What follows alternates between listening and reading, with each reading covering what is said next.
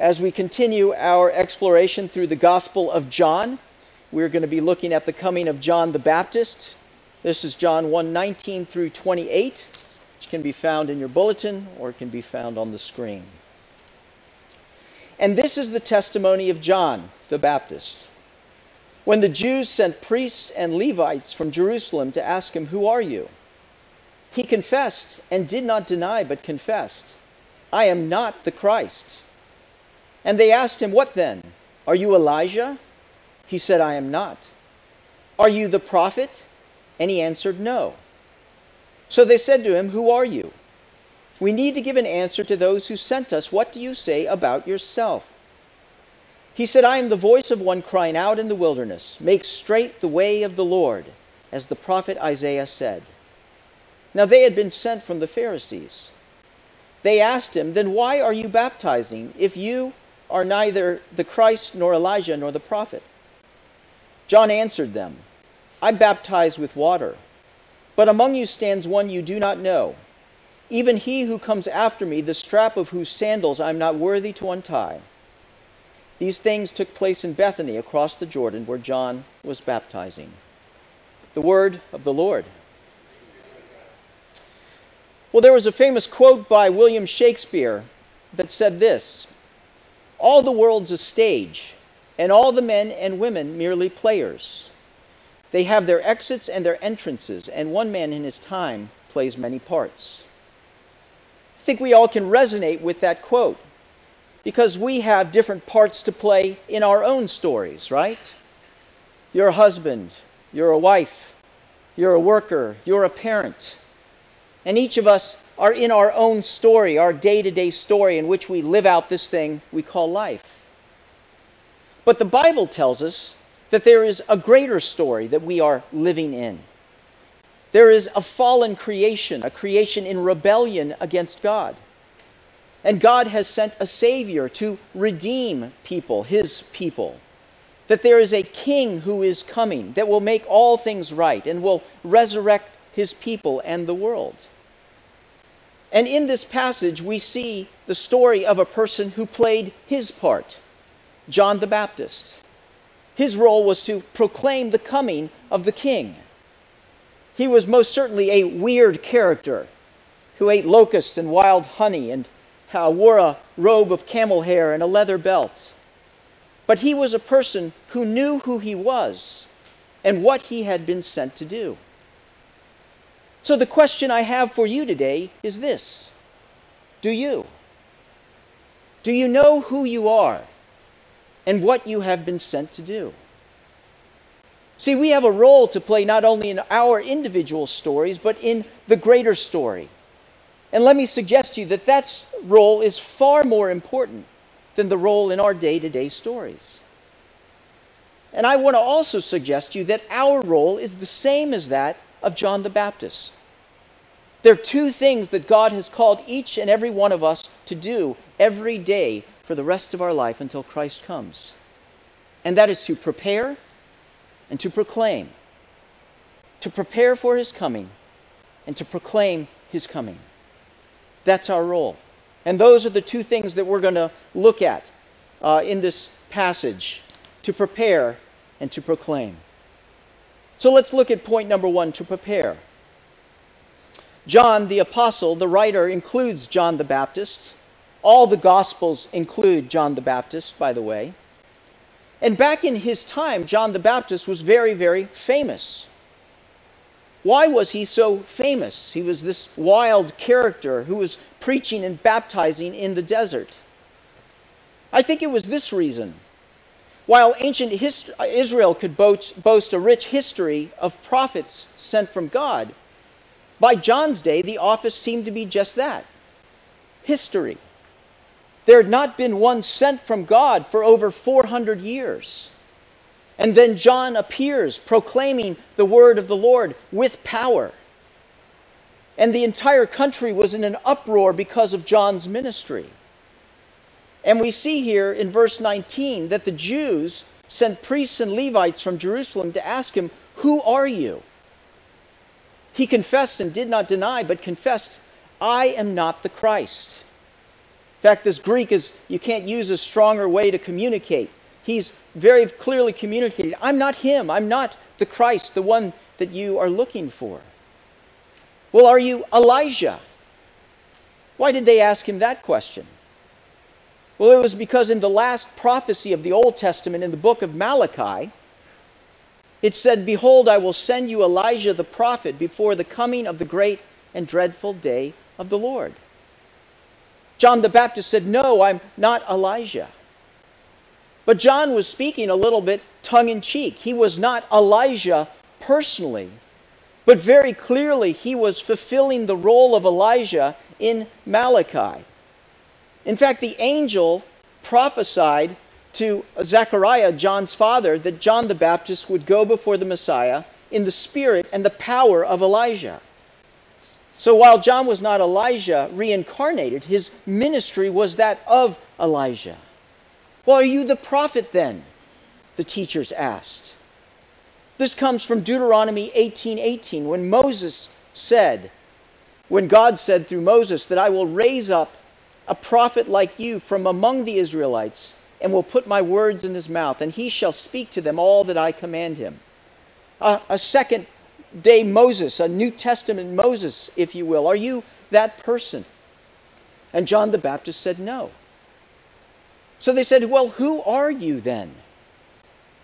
And John said, I am the voice of one crying out in the wilderness. Make straight the way of the Lord, as the prophet Isaiah said. He's quoting Isaiah 43, where a voice cries in the wilderness, prepare the way of the Lord. Make straight in the desert a highway for our God. Now, when that passage was quoted in Isaiah, this leveling of hills and valleys and straightening of curves, it was to accommodate the return of the covenant people from exile. Remember that the Israelites had been exiled, and this was foretelling a path for them to come back. But even in Isaiah, you can clearly see that he's talking about more than just the covenant people coming back. He's talking about God actually coming to his people. See, what John is saying to them is that's who I am. I'm here to tell you to build a highway for the king who is coming. John the Baptist is a construction foreman, if you will, who is telling people to prepare. And notice how John proclaims this message. He proclaims it in the wilderness because this Savior who's coming is coming from afar. He's not coming from within. In fact, he's coming from heaven itself, being sent by God, a place that they don't expect.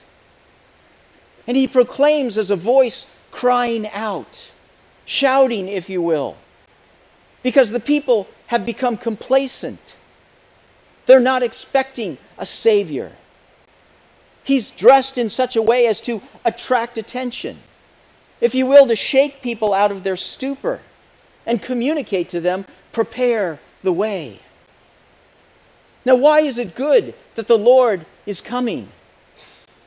That's why we read this passage in praying the scripture earlier, Isaiah 41 through 5, because it's full of the promises of God, where God says, comfort my people. God is coming to bring comfort. This king will be a king that brings grace and mercy. As Jesus said, come all you who are weary and heavy laden, and I will give you rest. He's a king that's gentle and humble in heart. Speak tenderly to Jerusalem and cry to her that her warfare is ended, that her iniquity is pardoned. This king that is coming to declare forgiveness of sins, freedom from the shackles of their iniquity. And it says, the glory of the Lord shall be revealed, and all flesh shall see it together. John the Baptist is saying this one who is coming will reveal the glory of God, that all of you are going to see it together. Isn't it interesting that the way that they see it most is him dying on the cross? And so John's overarching message is prepare. Make straight the way of the Lord. He's saying make it easy. Now, when a king came to a region back in those days, people wanted him to come to their city, to their region. And so what would they do? They would go out and they would repair the road. They would prepare it, so to speak, to make it easy.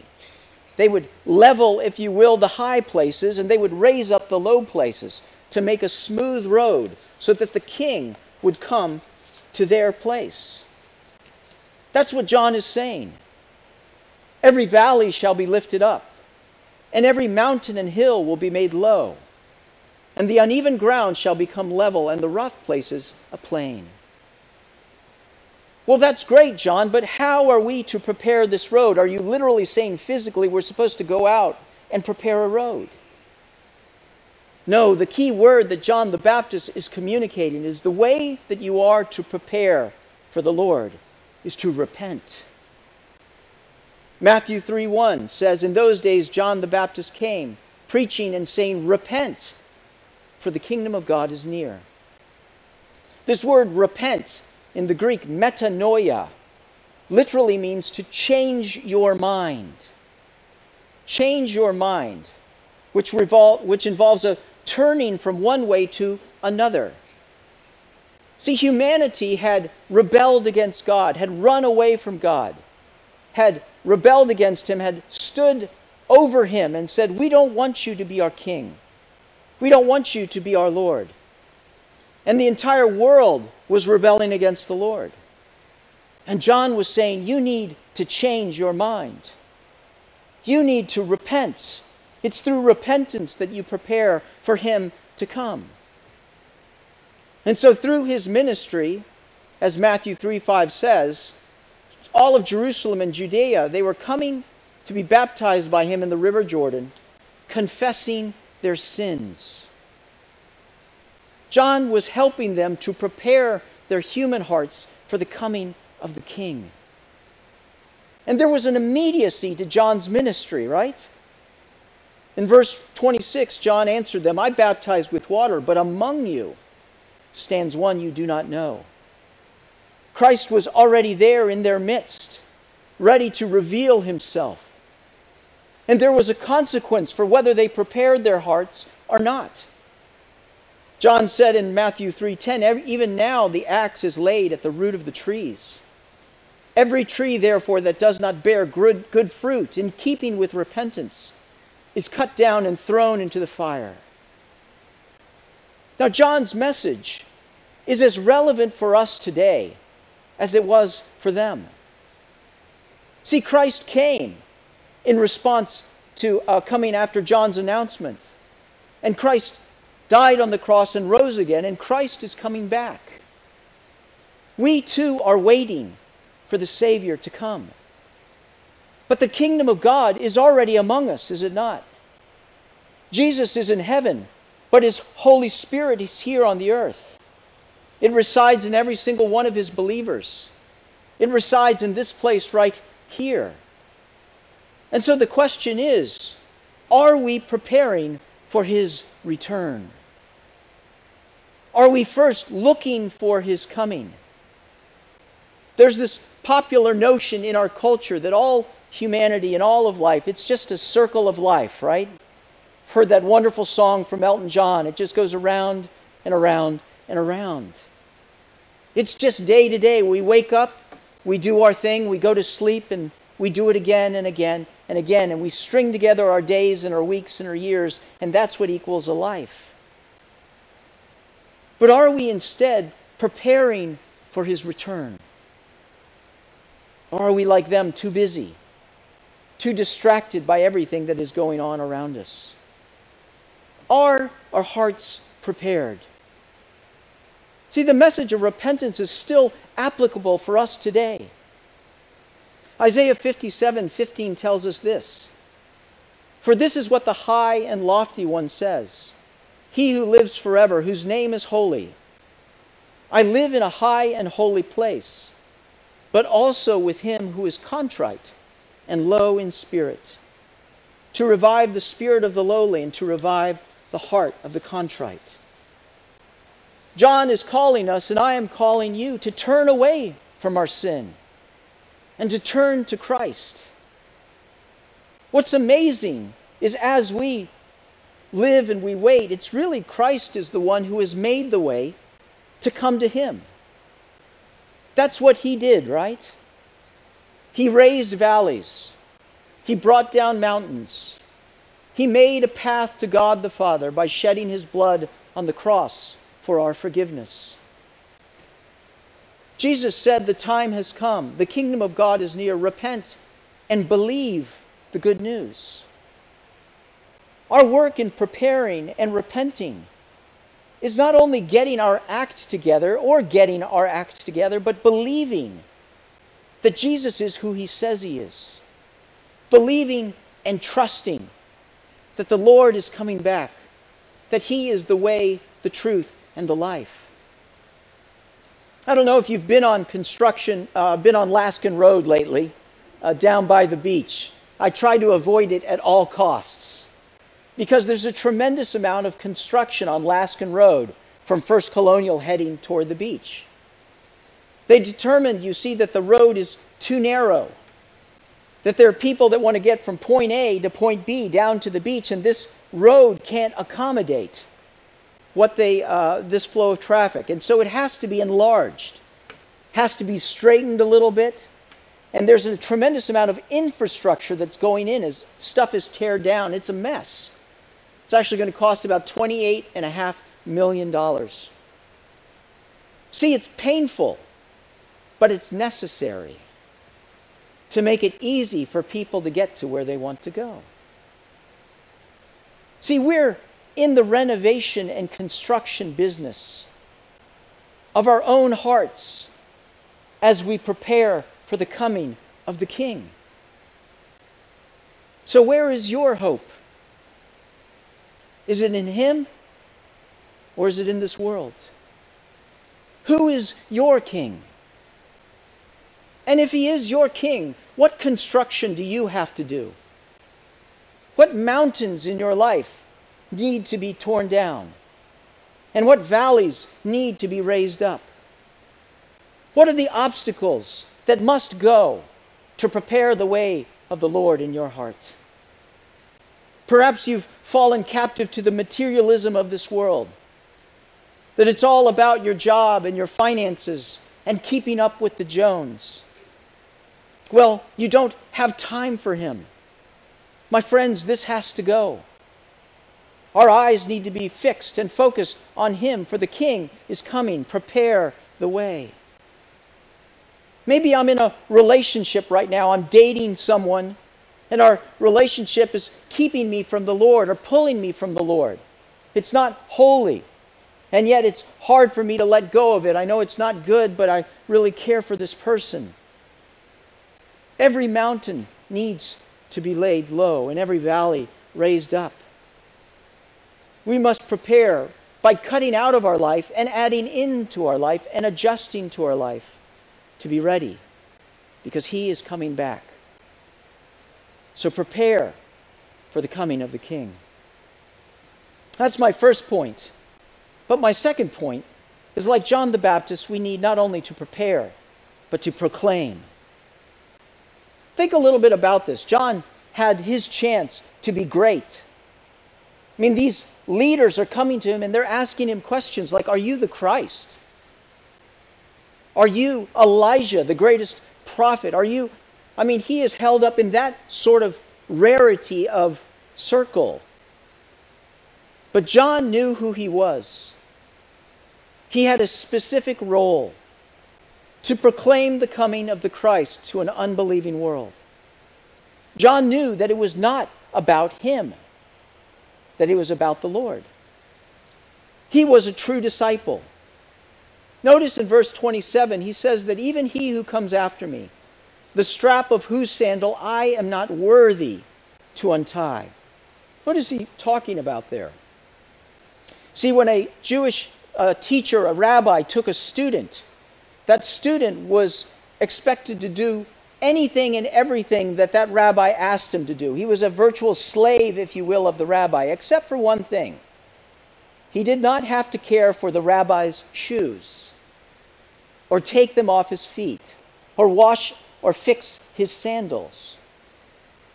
But John is saying that I am not even worthy to untie the strap of my rabbi, my teacher. In other words, I am low, and he is great. John realized who he was. Do we have the same spirit? That it's about him and not about us. And John's role and goal was to proclaim him to everyone. John said, I am the voice of the one crying out in the wilderness, prepare the way. Later in John 3:26, John's disciples came to John and said, Rabbi, the man who is with you, Jesus, on the other side of the Jordan, the one you testified about, well, he is baptizing, and everyone is going to him. In other words, we're losing all of our people, John. This is a problem. And what does John say? He must become greater, and I must become less. The bride belongs to the bridegroom. The friend, meaning John is speaking of himself, who attends the bridegroom, Jesus, waits and listens for him, and is full of joy when he hears the bridegroom's voice. That joy is mine and is now complete. The friend belongs to the bridegroom, and his goal is to lift him up, to proclaim him, for him, his name to become great. John the Baptist derived all of his joy from the fact that people were going to Jesus, because his role was to proclaim. We too are also called to be proclaimers. This life is not about us.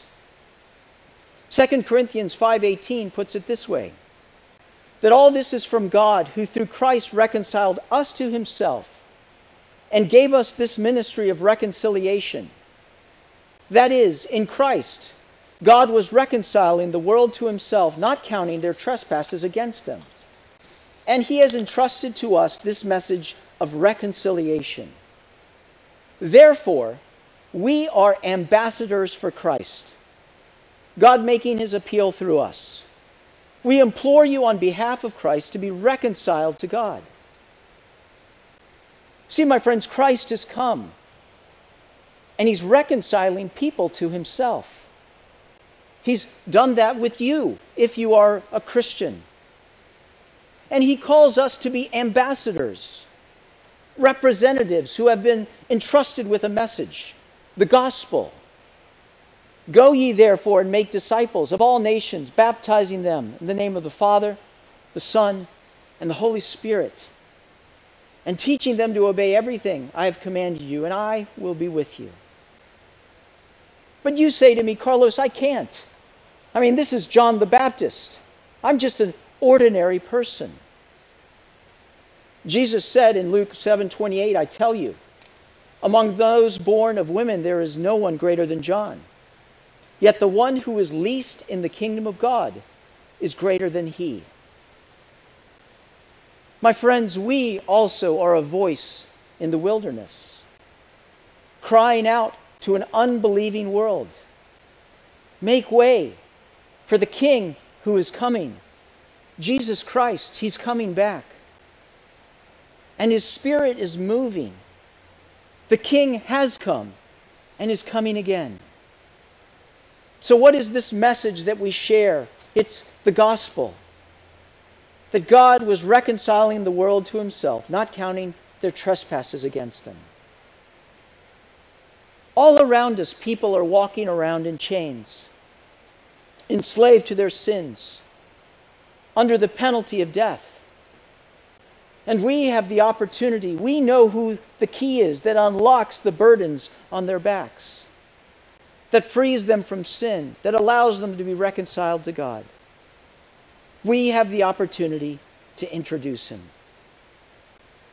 You know, whenever you go to a party, I'm very self-conscious when I meet other people.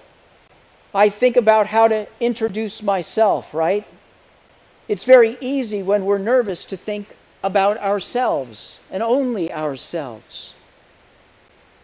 But when I discover that I'm not just going to a party or to a meeting or to any place to represent myself, that I also am an ambassador, that I'm representing another. It gives me courage. It gives me boldness because I have a role to play. Who cares if they know anything about Carlos? But wouldn't it be great if they could be introduced to Jesus Christ? So I bring us back to the question that I asked you in the beginning. Who are you? What do you say about yourself? Well, who am I? I'm a husband, I'm a father, I'm a friend, I'm a pastor. But at my core, who am I? Because who you are is what you are about.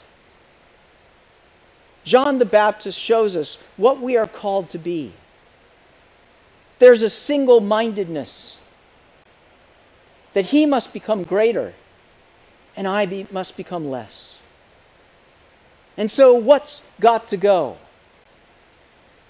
I'm not saying that you need to become like John and go live in the desert and wear clothes of camel's hair and eat locusts and honey. But I'm not saying you don't. Christianity calls us to single-mindedness, where Christ's priorities become my priorities, where Jesus becomes the vine and I become the branches. If we are about him, we are preparing for his coming, and we are in the business of proclaiming him. John's context was the nation of Israel. And what's your context? God is calling you to put into your context proclaiming Christ there. You're a military contractor. You deal with active duty people, with reserves and civilians. You're in a position of influence. And though the man and the system tries to muzzle you, you have opportunities through the way you live your life, through the relationships you form, through all sorts of ways to have opportunities to share Jesus Christ with people. Are you looking to do so? Or you're a homemaker and your life is centered around your kids and the relationships that you have with other parents, with other people in the neighborhood and in the community, and nobody around you has faith. God has sent you to your context to be a voice crying out in the wilderness, "Make way, the King is coming." And so I invite you, like John, to a magnificent obsession. All of us are looking for someone who is worthy of all of our heart's devotion. And the one that you're looking for to give your heart and your life to is Jesus Christ. So prepare your hearts for his coming and proclaim him to a thirsty world. Because our role is to prepare for and to proclaim the coming of Jesus Christ. And by his grace we will do so. Let's pray. Oh God, help us to prepare our hearts for your second coming. God, help us to pull out our shovel and to dig in, Lord, and to not spare anything that would keep you from coming to us. Lord, help us to have that attitude and give us a spirit like John that understood that you must become greater and we must become less. Lord, help us to be proclaimers where we work, where we live, and where we play. And use us in a mighty way to share this wonderful message of reconciliation, that one can be made right with you and can become your son and daughter and have peace in this world. God, that is what we want, to be preparers and proclaimers. We pray that you would make it so in our lives. We pray all of this in Christ's name. Amen.